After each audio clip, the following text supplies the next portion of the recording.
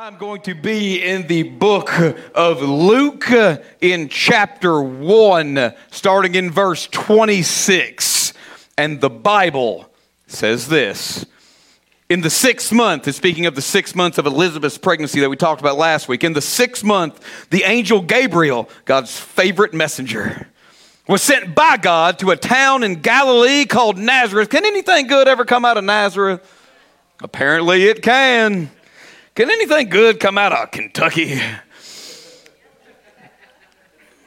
Apparently it can. To a virgin engaged to a man named Joseph of the house of David. The virgin's name was Mary. And the angel came to her and said, "Greetings, favored woman, the Lord is with you." But she was deeply troubled by this statement, wondering what kind of greeting that this could be. Then the angel told her, "Don't be afraid, Mary, for you have found favor with God. Now listen, you will conceive and give birth to a son, and you will name him. You will name him. Come on. He will be great and will be called the Son of the Most High. And the Lord God will give him the throne of his father David, and he will reign over the house of Jacob." How long? Forever. How long? Forever. Come on. "And his kingdom will have no end." Mary asked the angel, "How can this be, since I've not had sexual relations with a man?" The angel replied to her, "The Holy Spirit will come upon you, and the power of the Most High will overshadow you." To be overshadowed by God, and yet we try to overshadow him, don't we? We better get out of his way. Therefore, the Holy One to be born will be called the Son of God. And consider your relative Elizabeth. Even she has conceived a son in her old age, and this is the 6th month for her who was called childless, for nothing. Not a thing. Not one thing. Not a few things. Not a lot of things. Not even one thing. Nothing. Nothing will be impossible. Nothing will be impossible with God. "I am the Lord's servant," said Mary. "May it be done to me according to your word." And then finally, the angel left her. Will you pray with me? God, we praise you, we worship you, we thank you. We trust in you, knowing that everything that we need comes from you, and we don't need nothing else. Lord, we praise you today. We worship you today. We thank you today. We trust you in the waiting and in the moment. God, you are all we need, and we know that with you, nothing is impossible. In Jesus' name, amen. Amen. Let's give him a shout of praise, and you may be seated in the presence of the Lord. Mary, Mother Mary, full of grace, right? That's what the Catholics say. Mother Mary, full of grace. And you know what? They're right. They're right. They're so right. Mother Mary is full of grace. But you know what? It ain't her grace. It's his grace. Can somebody say amen? She is full of grace, filled from the bottom to the top and all the way around the sides, filled with it, led by it, covered in it, full of grace, overflowing with grace. But you know who else is? We are. We are full of grace, filled to the brim with the grace of God, overflowing with the grace of God, led by grace, saved by grace, brought to life by the grace of God. Can somebody say amen? Mary was this too. The angel comes to her and says, "Mary, you are favored. You found favor with God." Favor. Heard a sermon the other day about favor. Man, you're favored wherever you go. Favored. But you know what that favor really is? It's grace. It's grace. You know why? Because we don't deserve it. Because there ain't nothing special about us. There ain't nothing that makes us deserve God's favor over somebody else. There ain't nothing that makes us, shine brighter in the Lord's eyes. No. He makes it rain on the righteous and the unrighteous alike. Can you say amen? He makes the sun shine on the crops of the righteous man and on the crops of the evil man, both the same way, man. God lets his grace flow like a river. It's just up to you whether or not you jump in. Can somebody say amen? That word favor is used one more time in the New Testament, only twice in the New Testament. It's in the book of Ephesians in chapter 1, and it's in verse 6. It says this, to the praise of his glorious grace, which he freely gives in the one that he loves. But it gets translated a different way here, not as favor, but as grace. Same word.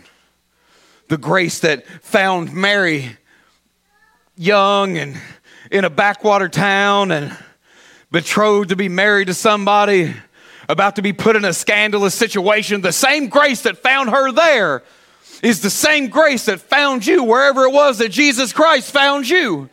The same grace that found her right there in Nazareth was the same grace that found you in that jail cell, brother. Was the same grace that found me standing on top of a hill. Was the same grace that called out to you to come and join the family of the living God. Is the same grace that called out to Mother Mary right there in the middle of Nazareth. And we know some things about her. We know that she's covered in grace. We know that it says that the Lord will be with her. The Bible says the Lord is with you. The Lord is with you. And we know that the Lord was with her. He had to be for her to be able to accomplish the things that she had to accomplish. But you know who else the Lord is with? The Lord is with you. The Bible says that he'll never leave you, that he'll never forsake you, that he's with you all the time, that he's a friend that'll stick closer than a brother, that he's the one that will be there with you when no one else will. When the whole world has turned their back on you and abandoned you and counted you out, you know who'll still be there for you? Jesus Christ. Can you say amen? He doesn't care what kind of stuff you're going through. He doesn't care what kind of mess that you've gotten yourself into. Man, he will walk right into the midst of whatever mess you've created and stick his hand, his nail-scarred hand, right out to you. And he don't care who sees, and he don't care who knows, and he doesn't even care if you want him there or not. He'll still show up. He'll still show up. Whether you want him to or not. Come up here and smack me in the back of the head right in the midst of my sin. Because he loves. Because he loves. You know what else was true about Mary? God had big plans for Mary. God had big plans for Mary. And he wanted to use her to do something that was so incredible that it would change the world forever. You know who else he has big plans for? You. Mary had humble beginnings. We've had humble beginnings. Mary was in the midst of a struggle. We are in the midst of a struggle. God's grace was on Mary. God's grace is on us. God had big plans for Mary. God has big plans for us right here, right now. God used her to change the world forever. And although we may not change it on the same level that she did, God wants to use you to change the world forever. So that means that this story in Luke chapter 1 is about Mother Mary and it's about you. Right? Yeah, no. This story's not about Mary. And this story's not about you. And this story's not about me. This whole book, it's not about Mary. God bless her. I love her, man. She's incredible. She was a powerful woman of God, one of the most strong and amazing women of God that's in this entire scripture. Me and my wife did a whole teaching about it on our Bible study last year, just about what an awesome woman of God that she was. And I respect her and I love her and I adore her. But this story ain't about her. And this story ain't about us. And this book is not about us. As much as we want this book to be about us, it's not. It's not. And I'm glad it's not. I don't want this book to be about me. You know who this book is about? That's right. Say it louder. Jesus. This book's about Jesus. From Genesis chapter 1, verse 1, all the way to Revelations chapter 22, verse 21. It's about Jesus. The whole thing from top to bottom, from the first page to the last, all 66 books are about Jesus Christ, are about his truth and his grace, are about his love and his glory, are about everything that he is, everything he was, and everything that he's going to be, which is all the same because he's the same yesterday and today and how long? How long? Forever. The story is about Christ. The story is about our Savior and our King. And so today, I want to teach you 5 things about Jesus that it makes perfectly clear in this scripture. And I want to use these 5 things to let you know that it's worth the wait. You know why? Because he is worth the wait. Number 1, when the angel speaks to Mary, he says, don't be afraid, Mary, you found favor with God. Now listen, right? I just have to think, as now's when it got serious. So we've had our small talk, we've had our greeting. Hey, how you doing today, Mary? You found favor with God, isn't that cool? God's going to be with you. Now listen. You're going to give birth to a son, and you're going to name him Jesus. The very first instruction, the very first description that Mary gets before she finds out anything else of the commands that she's going to be given, of the truth that she's going to have to receive, is the name. Do you think that's a coincidence? No. It's the name above every name. It's the only name under heaven by which we must be saved. It's the name that every tongue will confess is Lord. The name that everyone on earth will bend the knee before. Yeshua. Yeshua, the name Yeshua that we say Jesus in the English tongue. It means Savior. It means rescuer. It means deliverer. The name that we will be saved by, the name that we will proclaim, the only name that we'll be able to hold on to when all the rest of the world is falling apart around us, the name of Jesus. You're going to give birth to a son, and you're going to name him Mike. You're going to name him Vince. You're going to name him Paul. No. You're going to give birth to a son and name him whatever you want. No. You're going to give birth to a son, and you're going to name him Jesus, because there's power in the name. There's power in the name. So when we proclaim, when we yell out the name Jesus, you know what we're saying in the Hebrew? Savior, rescuer, deliverer. Savior, come and save me. Save me, Jesus. Rescue me, Jesus. Deliver me. The name Jesus means Savior. And so it was no coincidence that would be the name that they would attach to this King of Glory. The first thing I need you to know is the name. The second thing that the angel says to Mary is this: he will be great. He'll be great. And we overuse that word great in our culture, right? So that word in the Greek here that actually would have been translated from the Aramaic or Hebrew that they were speaking was more than we can imagine, right? It was so much more. It was awesome. It was amazing. It was wonderful. It was incredible. It was all those things rolled into one. Actually, what it means is immense. Right? So the word that they use there actually means like huge. Like he will be massive. Like he'll be more. He'll be more than anything that you could ever imagine. Like what you think is the greatest thing that you could ever hope for, the greatest thing that you could ever imagine, yeah, he's better than that.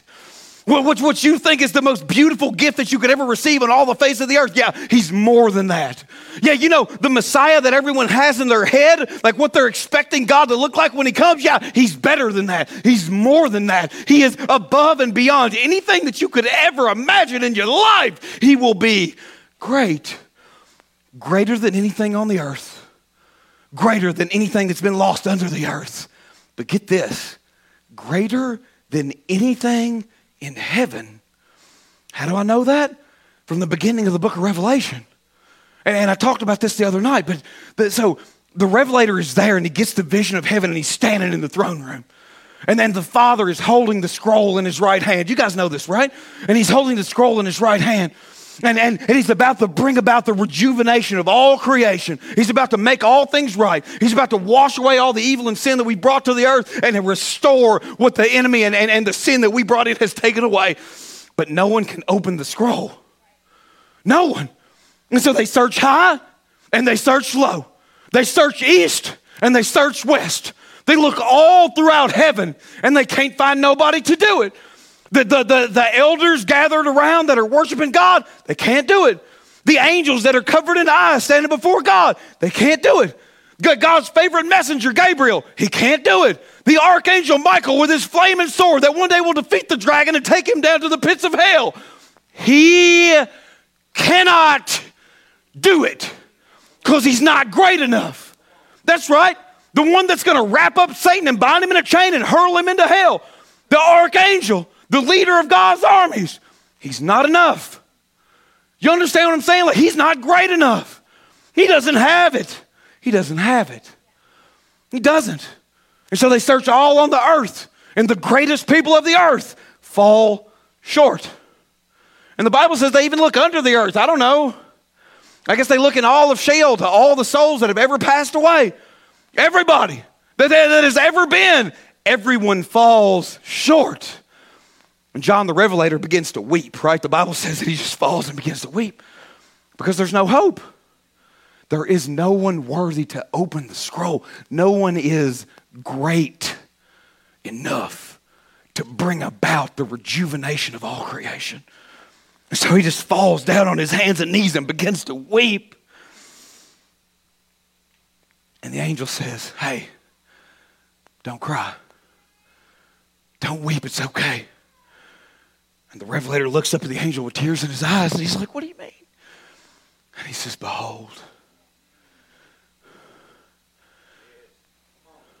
And dude, I have to think that the angels probably stopped singing.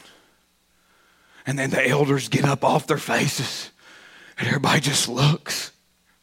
And he says, behold, the Lamb of God, the one that John the Baptist said would take away the sins of the world. And Jesus Christ, the Son of God, comes upon the scene, walks into the throne room of God, and he reaches out his nail-scarred hand and takes the scroll from the hand of God the Father, and he is the only one in heaven, on earth, below the earth that is worthy to break the seal and open the scroll, because, Way Church, I said he is great. Can you give him praise? At the Way Church this morning, he is great. He's great. He's so great that he humbled himself.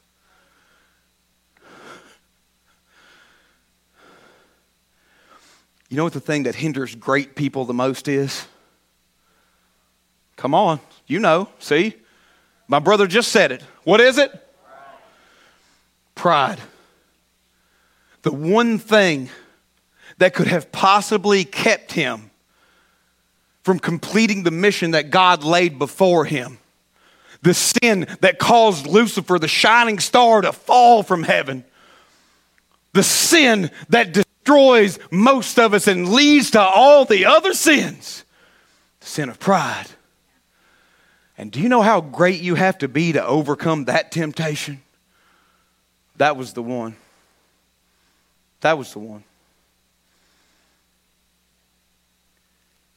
And yet he allowed himself to be put in the form of a human being and laid in a feed trough, in a stable, wrapped in rags.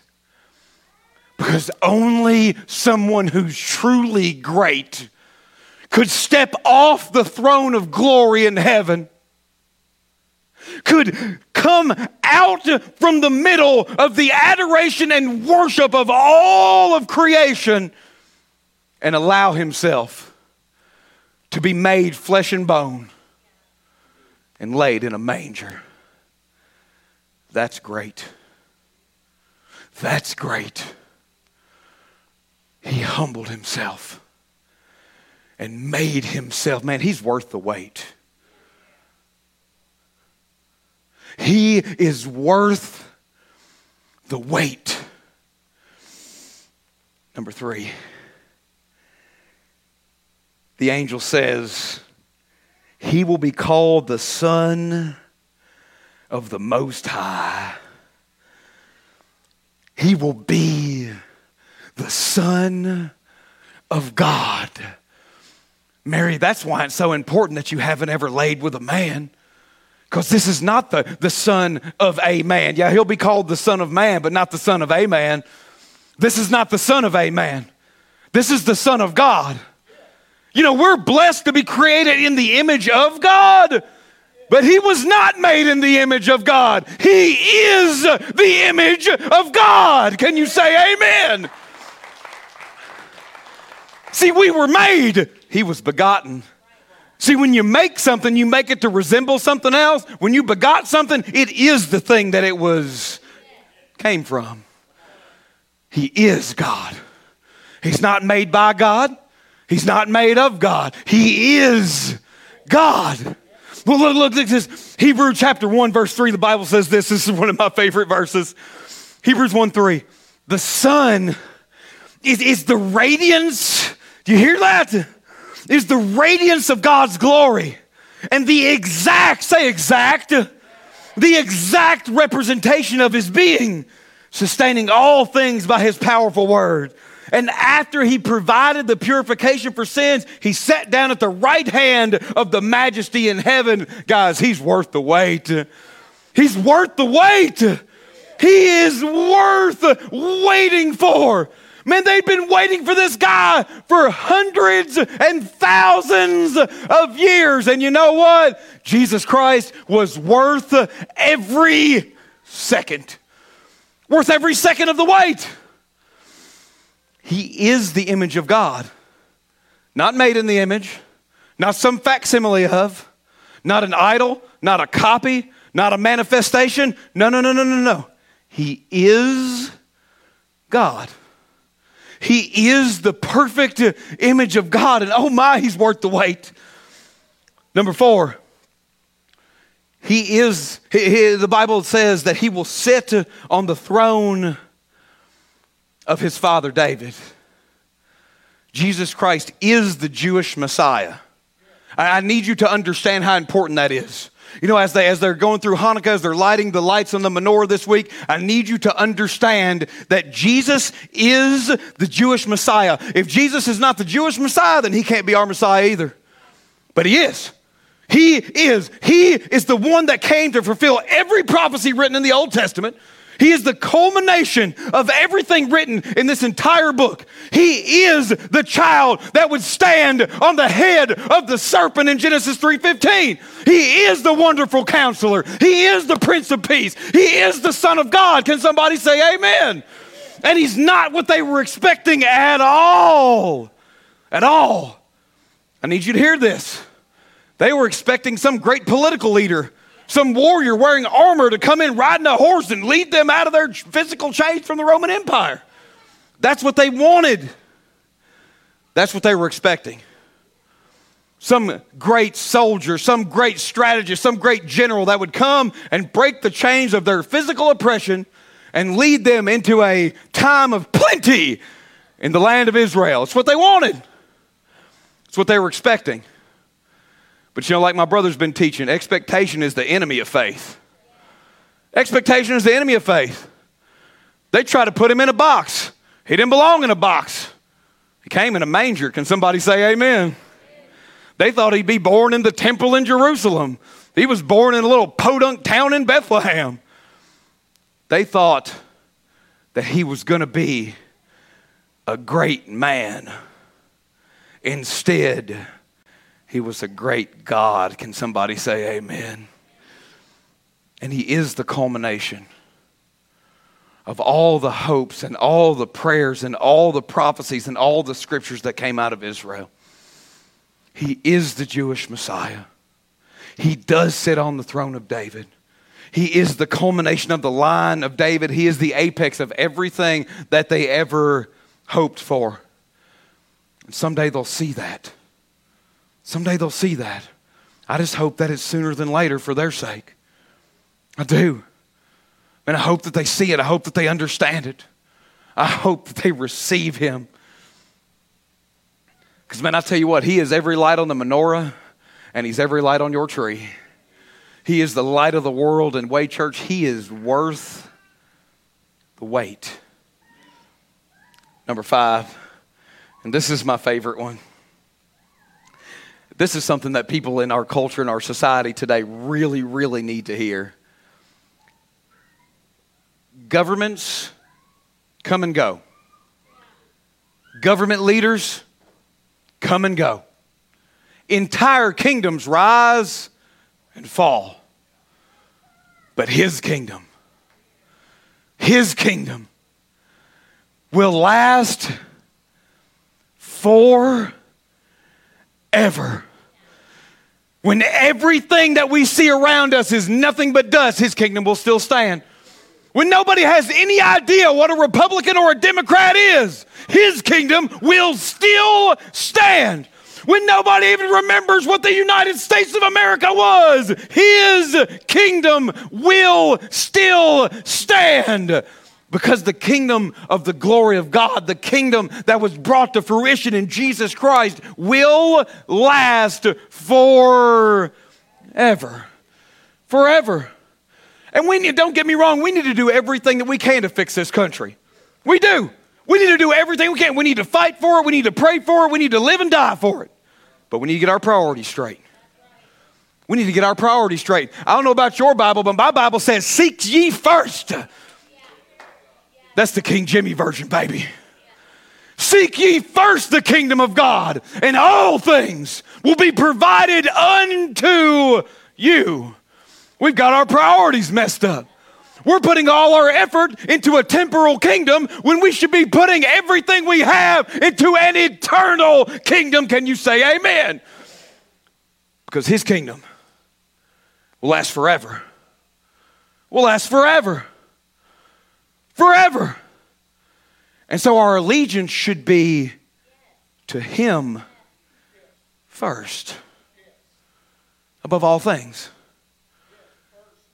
I should be a Christian before I'm anything. I should be a Christian before I'm a man. I should be a Christian before I'm an American. I should be a Christian before I'm a Kentuckian. I should be a Christian before I'm a husband, before I'm a father.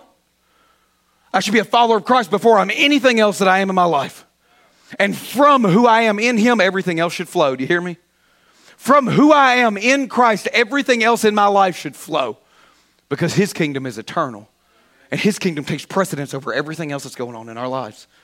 And when we get ourselves aligned like that, with him at the center and everything else in our life orbiting around him and who he is, everything falls in place. And I'm telling you, it may be a struggle to get there. It may be a struggle after you get close to there. But he is worth the wait. He's worth the struggle. He's worth the pain. He's worth the ridicule. He's worth all the effort you have to put out. He's worth all the time you have to put in. He's worth every one of those prayers that you prayed. He's worth every one of those moments of doubt and pain that you had. He's worth every second of life and death that you have endured to get to him. He's worth it all. He's worth it all. Romans 5:6 says this. You see, at just the right time, when we were still powerless, Christ died for you. My Bible says for the ungodly, but that's you. That's me. That's everybody that you've ever known. Not a second too soon. Not a second too late. at just the right moment, Christ died for you. The promises in our life, in mine and Angela's life, came true in Logan not too early, not too late, at just the right time. See, our house was burning down around our ears. Y'all have heard this story if you've been here very long. Y'all heard it the other night. Our house burned down around our ears, and our house was on fire, and we were about to die. The whole room was filled with smoke, and we didn't even know which way to get out. And I busted the window out with my fist because we had the window screwed shut because people kept stealing our stuff that we shouldn't have had anyway. Don't ever do that. But I punched the window out with my fist and helped my wife get out the window, and I climbed out the window, and I was cut to pieces and couldn't breathe, and we walked up to the top of that hill and watched our house burn down. And I was like, thank God. And I didn't even know God at the time, really. Not really. I would have told you I did. I would have been wrong. But I was thanking him anyway. That counts for something. But I didn't even realize what I was thanking him for. You know, sometimes you're thanking God and you don't even realize what you're really thanking him for. And sometimes you're cursing God when you ought to be thanking him.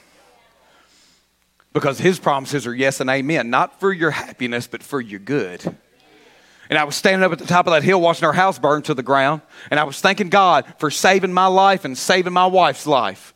Thank you, God, for giving us another day. We didn't die like that. Thank you, God, for what you did. I had no idea the blessing that I was thanking him for. No idea. Because if Mr. Cat, God bless his soul, rest his soul, hadn't woke us up, and if God hadn't used that to allow us to get out of that building that burned to the ground, it wouldn't have been 2 people that died in there. It would have been 3. Because she was pregnant with Logan, the promise was already being carried within her. See, the promise of God was already in her. We just didn't know that she was already pregnant with the promise when all the strife came. We didn't understand that she had already been impregnated with the promise at that moment. We didn't understand that. We didn't know that. And if it would have been cut off right there, then not only would we have lost our lives, but we would have lost the promise that she was already carrying with her. But by the grace of God, somebody say the grace of God. By the grace of God, he saved us. And he saved an unborn Logan Grider too. Can you say amen? We would have never known about him. If we would have died in that fire, nobody would have ever even knew that Logan existed. But as we went to the hospital to get stitched up and she passed out from smoke inhalation and all those things, as they were doing the checkup for her, as in her recovery effort, they tested her to see if she was pregnant. And oh my gosh, what do you know? After all those years, in probably what we would have considered one of the, at that time, the most trying time of our life. We were homeless. We didn't have a dime. We had nothing but the smoke-covered clothes on our back. And in the midst of all that struggle, at just the right time, the promise of God was fulfilled and manifested and made real. He is worth the wait. I don't know what you're waiting for today, but I know this. If you're waiting for God, it's worth the wait. If you're waiting on God, it's worth the wait. If you're waiting on God to do something incredible in your life, it's worth the wait. If you're waiting on him to do something in somebody else's life, man, I'm telling you. Listen to my testimony, man. It is worth the wait. We celebrated his 15th birthday yesterday. Yeah, man, give God praise for his miracle. It's worth the wait. It was worth the wait.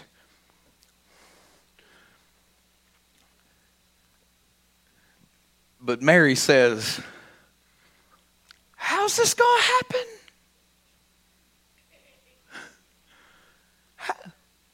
How how's this going to happen? That's different from Zechariah's question last week. Zechariah said, how can I believe this? Right? How am I supposed to believe this? No. Mary just wants to know how. How is this going to happen? I don't understand. I can't have a baby. I've never been with a man. And the Holy Spirit, well, the angel Gabriel's like, yeah, and you're not going to be for a long time either. And he says this, the Holy Spirit will come upon you, and the power of the Most High will overshadow you. Now, listen. I think you preached about this last year, didn't you? That word overshadow, it shows up in the Old Testament, right? It shows up in the book of Exodus. It shows up as the cloud that they followed in the day. Do you hear me? That word overshadow, it shows up in the cloud that came down behind them when Pharaoh's men were about to overtake them. That word overshadow, it means cloud. It means cloud. And it shows up at the top of the mountain when Moses is up there directly communicating with God. That word overshadow. And it shows up at the mountain of transfiguration when they're standing there seeing Jesus side by side with Moses and Elijah. And it says this cloud. It's the same word, it overshadows. It overshadows, and it's this cloud of glory. It's a cloud of glory. What we're talking about here is the manifest presence of the living God. What we in some of our circles call the Shekinah glory of God. It's the Shekinah glory of God. It's the cloud of God's power. It's that cloud of God's presence that blocks out everything else in the world. Mary, you're going to be overshadowed by the glory of God. I'm telling you guys, it's worth the wait. It's worth the wait. You're going to be overshadowed by the glory of God. And when this happens, nothing else is going to matter. Biological practices and rules out the window. Society's rules and regulations out the window. All expectations broken by the glory of God. All the manifestations and machinations of the enemy crushed by the glory of God. Man, when this cloud of glory surrounds you, everything is going to change, and it's worth the wait. And he will be called Jesus. And he will be the Son of the Most High God. And he will be great. And he'll sit on the throne of David because he's your Messiah. And his kingdom will last forever.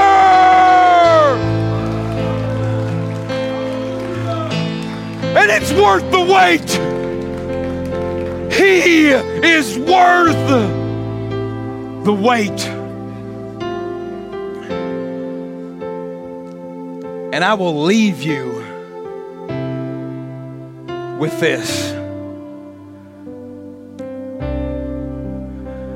Luke chapter 1, verse 37. For nothing, not one thing is impossible with God. And I don't care what the world said. And Mike Beckley don't care what the doctor said. And my wife didn't care what the doctor said. And I don't care what the research on addiction says.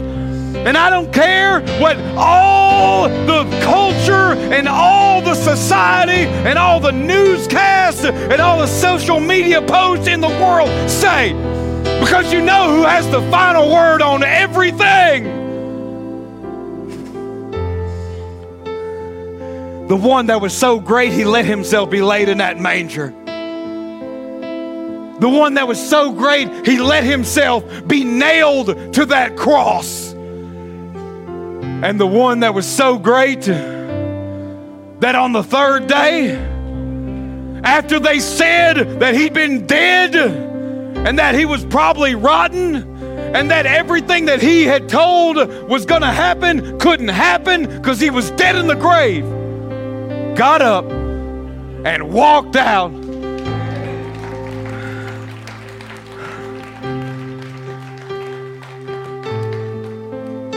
To establish a kingdom that will never fall,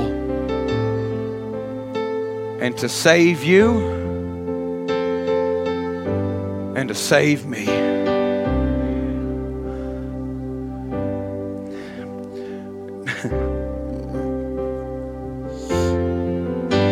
If you need him today,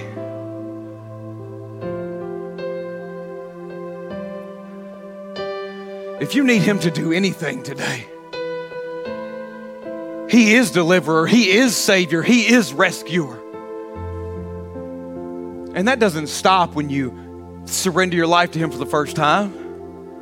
It just begins. The gospel's not just for the unsaved. The gospel of Jesus Christ is for us all.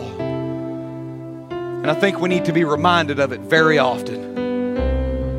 That he that knew no sin became sin, so that we could become the righteousness of God. That all have sinned and fallen short of God's glory. That the wages of that sin is death, but the gift of God is Jesus Christ, born of a virgin, crucified on a cross and risen on the third day. That all who call on his name will be saved. All who call on his name will be healed. All that call on his name will be delivered. All that call on his name will be sanctified and glorified and justified. And it may not be how you thought it was going to be, but he's not doing it to make you happy.